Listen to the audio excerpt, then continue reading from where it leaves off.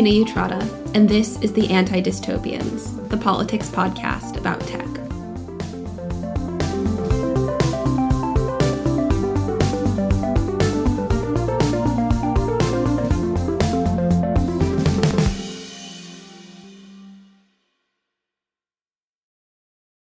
Hi, everybody. We're here today with Dr. Corinne Cathbeth, a recent graduate from the doctoral program at the Oxford Internet Institute, and a cultural anthropologist whose research focuses on internet infrastructure politics, engineering cultures, and technology policy and governments.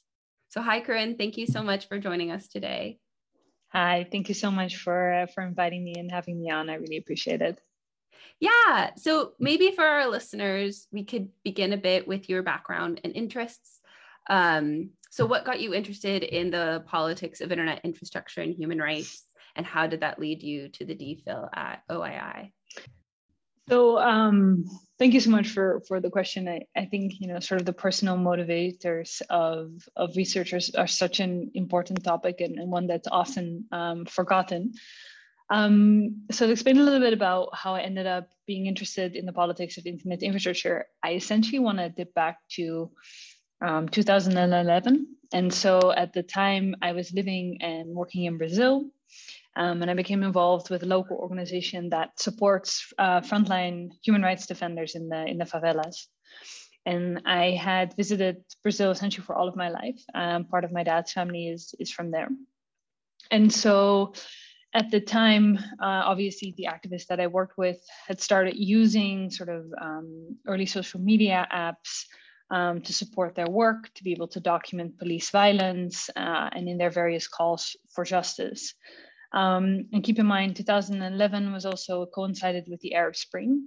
So there was a lot of sort of brouhaha and big statements around the ability of the internet to, topple dictators and foment democracy and give voice to the voiceless, et cetera, et cetera. And I was actually quite skeptical of all of that because of what I saw when I was in Brazil. That, yeah, sure, it helps to have these kind of technologies that allow you to speak back and to document. But in the end, this is a technology that's layered upon societies that are incredibly divided. It's and shaped by existing inequities. I mean, the use of these technologies is shaped by existing inequities. So what I saw then and there was that, these kind of internet technologies can't in and of themselves bring structural change, and not even when they're used by people who are incredibly adept at using them.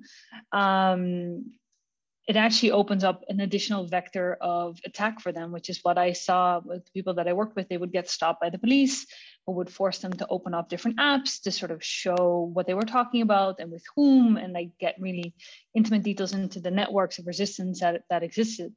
So essentially, I was quite skeptical, and this led me to sort of further interrogate how the internet was being used for social justice activism and what happened when it was. And so eventually in that process, I became interested in what I almost saw as the inverse of activists using social media apps, by looking at what the engineers building the infrastructure of the internet thought about their role as political players. And so in 2016, 5 years after my work in Brazil, I ended up returning to academia for a PhD, or a DPhil as I call it in the UK, at the Oxford Internet Institute. And there I focused on how the politics of internet infrastructure organizations and its technical communities impact the supposed revolutionary promises of the internet. And what I found, perhaps somewhat disappointing, is that those steering the development of the internet's infrastructure often do so by instilling it with their own narrow and often somewhat conservative, heavily American values. But to end on a little bit more of a cheery note, I did also meet a wonderful crew of technologists, of human rights activists, and of NGO folks and others who are doing the really hard work of making sure that the technologies underpinning the more visible aspects of the internet are becoming more inclusive of social concerns other than the corporate demands that tend to drive most of the network and its development at the moment. Yeah, it's always nice to include something cheerful, as we sometimes tend to be a bit dystopic, apocalyptic on the podcast and in this field. But that was so interesting. And I find it really interesting too, because, you know, a lot of the times the research in this area focuses on that more visible layer. So like the Facebooks and the Twitters. And you, obviously, your research focused on the Internet Engineering Task Force, which is something that, you know, having studied this, I hadn't heard of it before. Maybe other people will know more than me, but, you know, it's kind of like a layer below. So I wonder if you could explain a bit, you know, what the IETF is and what exactly, for the uninitiated amongst us, what internet protocols really are. Sure, of course. What I'm going to do though is try and answer this question in reverse. So I'm going to start with what internet protocols are, what they do, and how, and then move to how the Internet Engineering Task Force is involved in developing them. So the Internet Engineering Task Force, or IETF for short, is essentially central to the continuing development of internet infrastructure. And to understand its, you know, precise role requires a bit of a technical background on the functioning of the internet and the standards or protocols that the organization, the IETF, produces. So at their core, internet standards are essentially agreed upon rules that facilitate compatibility between different internet products and enable the exchange of information across, you know, the vast infrastructure of the internet. And to put that in a way that's a little bit less technical and more easily recognizable, I mean, all of us have had weeks, especially in the last year and a half, that have been hard and long. So, you know, it's a Friday afternoon and we want to start our weekend by watching a movie on, you know, whatever streaming platform we prefer, whether it's Netflix or HBO or whatever. These kind of companies produce the content that is available on their platforms. And what subsequently happens for that content to go from them to us is the following. So when you start a show, the content moves from the servers of the company that produced it to our consumer devices across a network run by telecom providers like British Telecom, Verisign, Turk Telecom, depending on where you are. And on the journey from the server, so the computer of the company, to your device, the content actually is routed by companies like Cisco or Huawei. So it's, you know, given directions and sent to us. Or alternatively, and this is something we see more and more, is that the content is stored and delivered via what is called a content delivery network, which is essentially a sort of an overlay on top of the internet that makes sure that content is stored close to where people are likely to request it, which means that it loads really quickly to your computer. And this is done by companies like Cloudflare or Akamai. And either which way, each of these different steps require companies and their networks to be able to speak the same language so they can transport data from their servers to consumer devices. And now this is where the work of the Internet Engineering Task Force matters. This is where standards matter.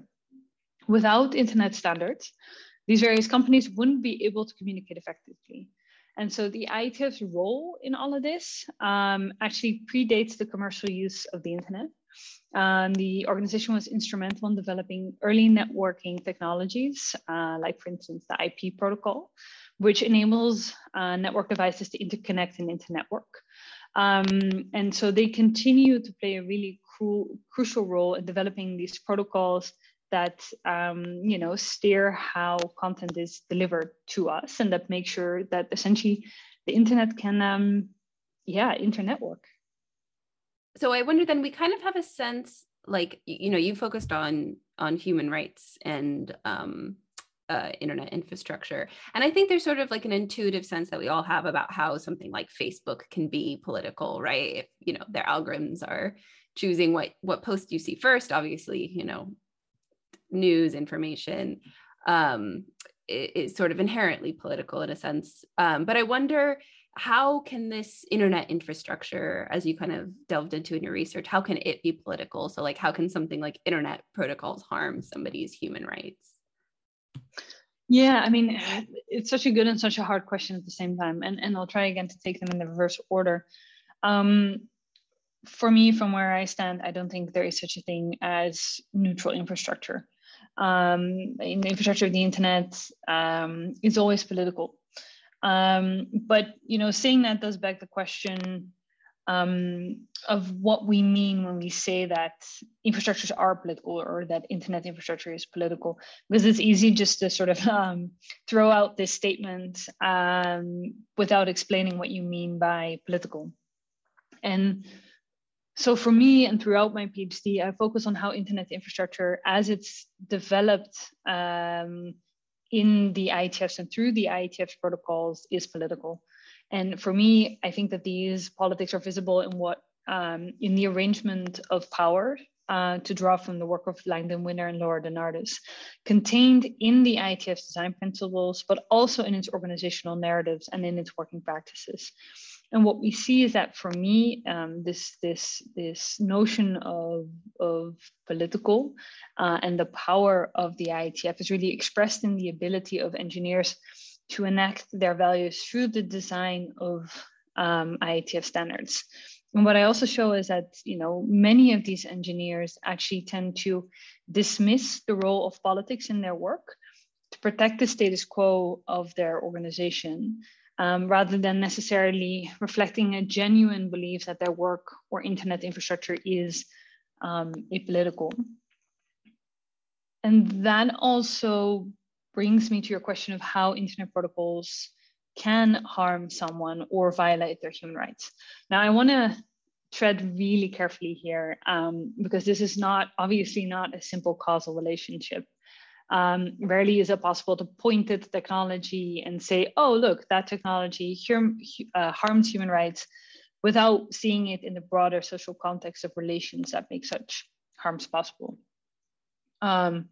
I'm obviously not a technical determinist, and my whole PhD research actually highlights the importance of people and the culture behind the organization to explain and understand how harms can arise in the development of protocols. Simultaneously, the arguments that some of the human rights defenders and public interest technologists that I study make also reflects this particular nuance. So in the case of protocols, the folks that I worked with are often worried about how certain choices, for instance, around whether or how to protect sensitive data, can tilt the playing field and the power relations between different tech companies or between tech companies and end users. Now, sometimes these discussions are about how a choice to encrypt something makes it harder on the one hand for governments to survey people or filter content, but at the same time, this very choice to encrypt something can also consolidate power within the hands of one of the existing tech giants. So when it comes to the question of how do protocols lead to harms, there are rarely any sort of easy answers. And what I saw is that those advocating for the protection of particular values or the protection of particular communities are often stuck between a rock and a hard place, having to sort of decide which concerns, like for example, government surveillance or power consolidation in the tech industry, is the most salient in any given protocol or is most relevant to the work that they do on a regular basis. And then there's always the subsequent question of implementation, right? Because, and this is really important to mention, especially in the case of the Internet Engineering Task Force, the IETF develops these protocols. But subsequently, these go into the market, right? And the IETF does not it doesn't prescribe how protocols are deployed or how they should be used. So to make that a bit more concrete, the IETF, or put it differently, to draw that out into an example that's a little bit more tangible, let's say the IETF was in the business of developing cars. They make the cars, but subsequently they don't police or prescribe how the car should be driven. That is really up to the driver and the laws that she is beholden to or the roads that she drives on. However, the IETF as a car manufacturer can decide to build in additional security features or not. And I believe that it is in that particular decision space that the IETF can have an impact on particular values like human rights. Because deciding to build a particular feature, even if you're not the one that decides on whether to enable it or not, does define the palette of options that is available to the people who eventually have their hands on the steer. That's such a good analogy. I like that a lot. Yeah, it's so interesting, this question of like how values can be like encoded or designed into infrastructure, technology, what have you. So I think many of our listeners will be like familiar with John Perry Barlow's Declaration of the Independence of Cyberspace, which is sort of like the epitome of like the tech utopian, individualistic, libertarian American white guys who were like, you know, in mythos designed the internet.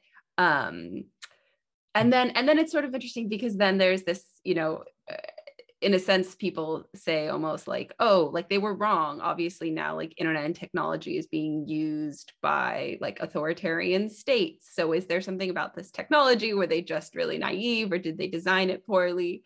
So I wonder if you could talk about like how did those values actually impact the invention of the internet, and how does that kind of influence today, as well as, you know, how has, like, we don't really hear about this a lot, but like how have human rights organizations tried to influence the creation and development of internet infrastructure?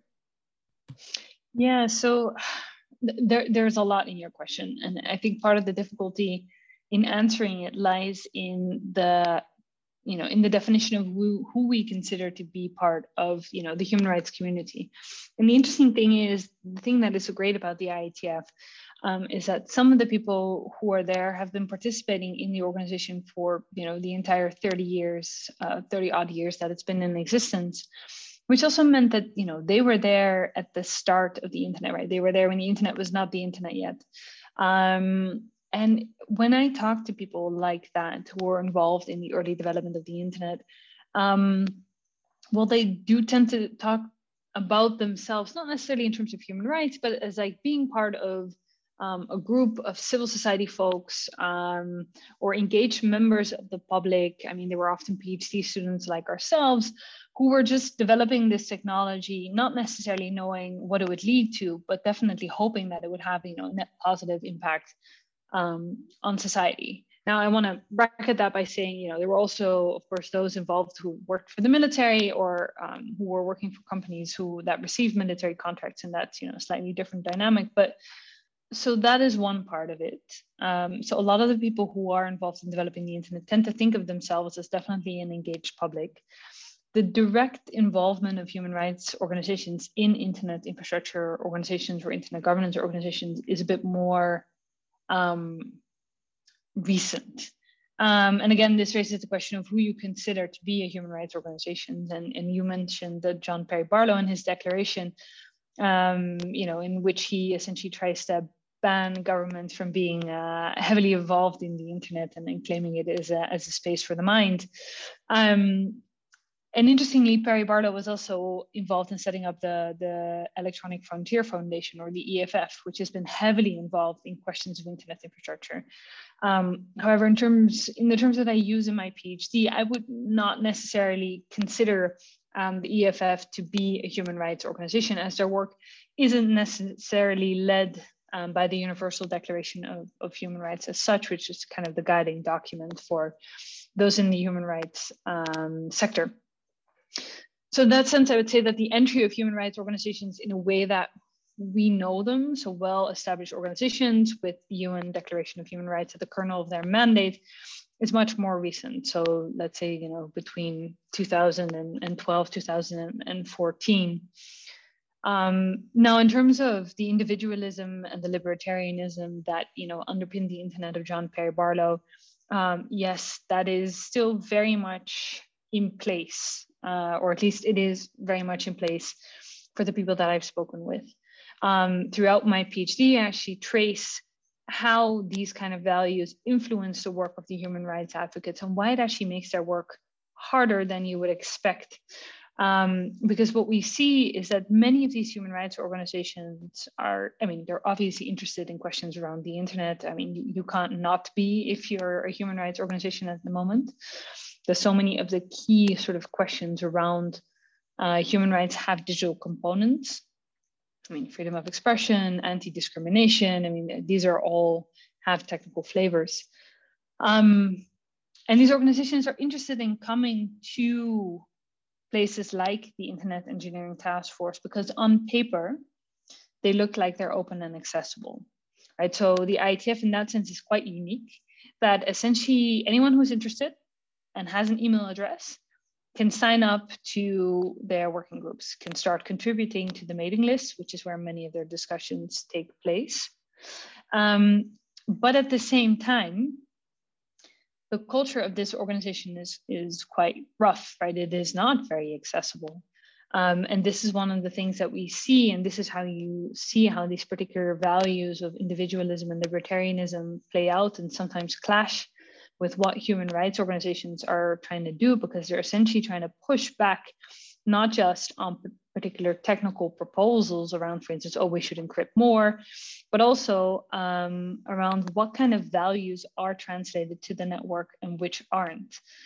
So in that sense, I do believe that like the role that these values play and continue to play in the internet should be seen as a key hurdle to including more social justice oriented agendas. Yeah, one of the things I thought was so interesting about your research, and that I've definitely seen like reflected anecdotally when I talk to, you know, colleagues or friends who are like on the engineering side of this, is this what you call engineered innocence, right? This idea that it's not, what they're doing is not really political in any sense. And I wonder if you could talk a little bit more about like that and the culture that you saw at IETF. Yeah, of course. I mean,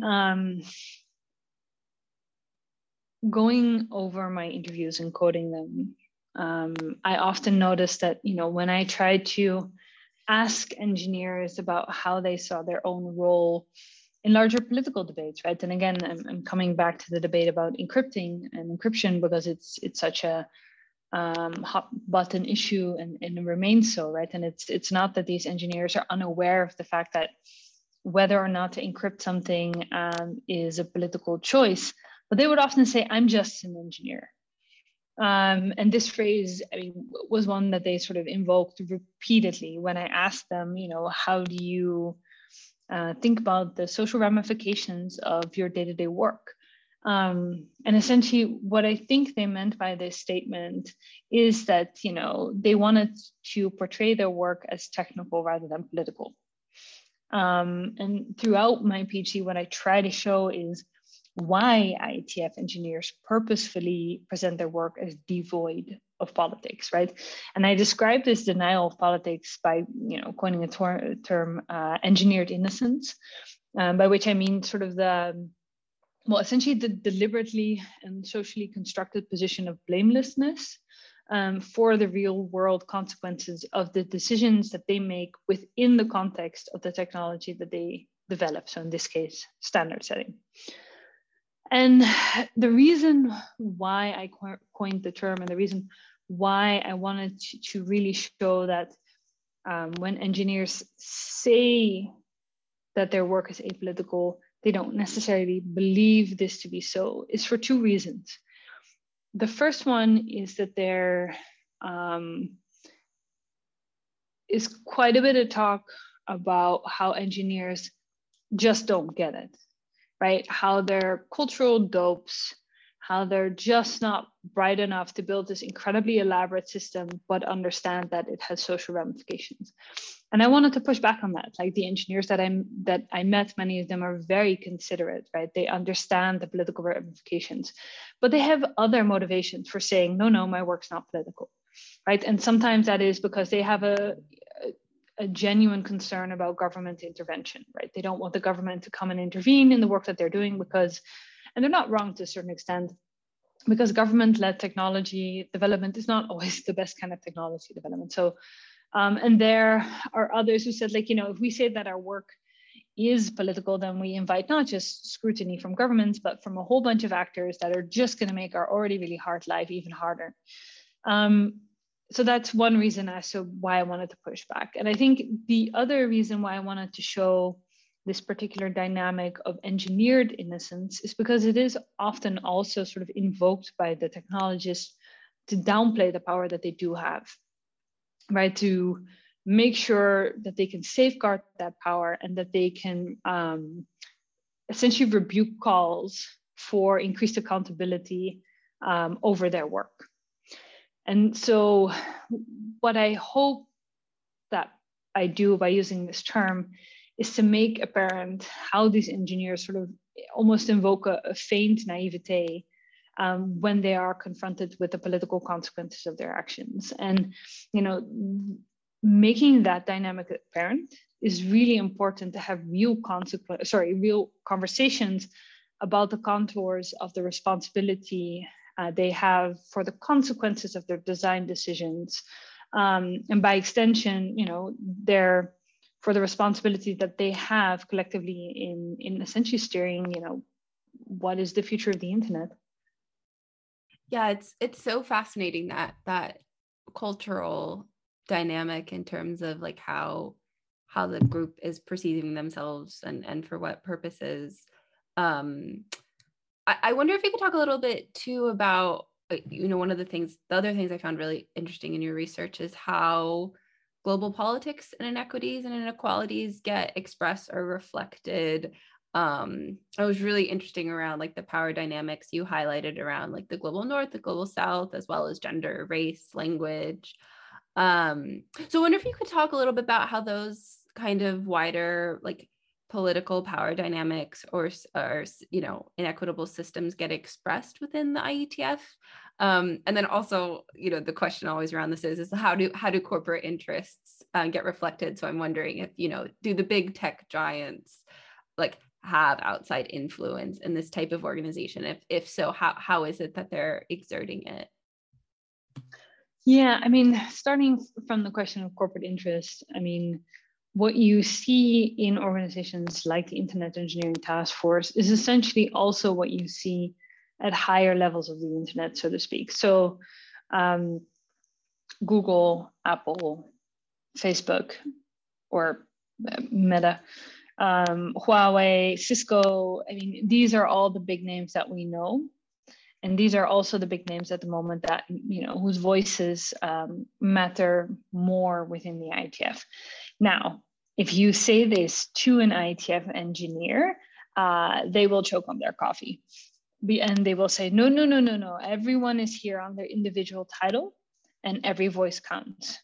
And while that might be true on paper, it's not entirely how it functions in practice. And this is something that I saw on a regular basis, right? And there's a good example that I wrote up in my PhD of what that looks like in practice, where one engineer who I sort of asked, like, you know, what do you think the roles of human rights activists within these technical debates, and do they get listened to? And he said, you know, sure, if someone has a reputation as being technically knowledgeable, and then some of the folks who draw from the human rights community have that reputation, if they have a particular concern about, you know, a protocol that's being developed, they'll get listened to. But keep in mind that if someone who works for Google steps up and says something, people will listen a little harder, because they all collectively know that, you know, if Google is in favor of something or against something, I mean, they have such a big share in the market that if they flip the switch, I don't know what, 89% of the internet will run on it. And that kind of, you know, representing that kind of an internet user base is weighed differently than, for instance, when you work for a very small company, or you work for a company in a different industry, or you come from a human rights organization. So what we see in that sense is that, you know, corporate interests have this very large influence because they are the internet in many ways. And they have what Ingrid Burrington, who's one of my favorite scholars on this in this field, recently described as the means to computation. So these companies own the hardware, they own the cables, they own the data centers, as well as the applications that we all use, as well as the content that is streamed. And on top of that, I want to say that, you know, corporate expertise in this particular context is not necessarily a bad thing in and of itself. The problem is that that there are only a limited number of companies across the different technologies that make the internet function that have a lot of power in all of them. And that their interests are often stakeholder interests, and that stakeholder interests are very different from the public's interest. And that is what makes it so worrisome that so many components that make up the internet and its infrastructure are in the hands of so few companies. And this is also sort of, you know, the call that I always make to people who say, internet infrastructure is really relevant. It's very technical. I don't understand what's going on. Like, I'm a platform governance scholar, and that's what I focus on. And I always push back by saying, like, platform governance is also an incredibly technical topic, right? Like, if you're doing that, then you understand AI and algorithms and all of these things that I don't understand. So I wouldn't be too concerned about that. But the other thing is, if you are interested in platform governance, you are interested in internet infrastructure, right? And a good example of that is Facebook is heavily involved in laying new internet cables. Amazon, which, you know, many people will think of as the retail company that treats their workers really poorly, its main business at the moment is cloud infrastructure, right? So again, we come back to this question of you know, where is the power, and it is within the hands of these few companies, and that's also how they exert it, right? They exert it by almost, I don't know, collecting different parts of the stack and establishing dominance in all of them. Yeah, I know. It's AWS and its cloud computing arm is one of my favorite topics to rant about. It's outrageous how much they control and how kind of unaware we are of it, in a sense. Yeah, totally. Yeah, I wonder, you know, even with something like the big, you know, I study corporations. And so even with something like corporations like Amazon or Google or states, it kind of gives us an institution, an organization, an entity that we think of either that like human rights can apply to, or that in some way can like take action. But infrastructure, even when it's corporations controlling infrastructure, seems like more like a process or a system. So I wonder then, like from your research and you know, kind of your wider work, like how should we think about like a human rights framework applying to something like infrastructure, and where is that entity? Is it the corporation? Is it the state? Or is it something about the system itself in which advocates or activists can organize to affect change and, you know, preserve human rights? I mean, given your expertise, I'd also love to hear what your question is to this, because I imagine this is right up your wheelhouse as well. So for me, what I've seen is that the legal limits of the human rights framework, which is obviously state-centric, and provide only sort of limited obligations, and you can't even call them obligations, technically speaking, they're called responsibilities on companies, provide a real barrier to civil society folks who are working with the human rights framework as their main framework to foment change in the internet industry. And that is not even taking into account some of the more well-known sort of feminist critiques of the human rights framework as being too narrow to address some of the biggest concerns around inequity and injustice, especially economic inequities. But setting those aside for now, I do think there is change that advocates can achieve by drawing from the human rights framework. One of the examples that I've seen, which is, you know, an incremental step in the right direction, is when they get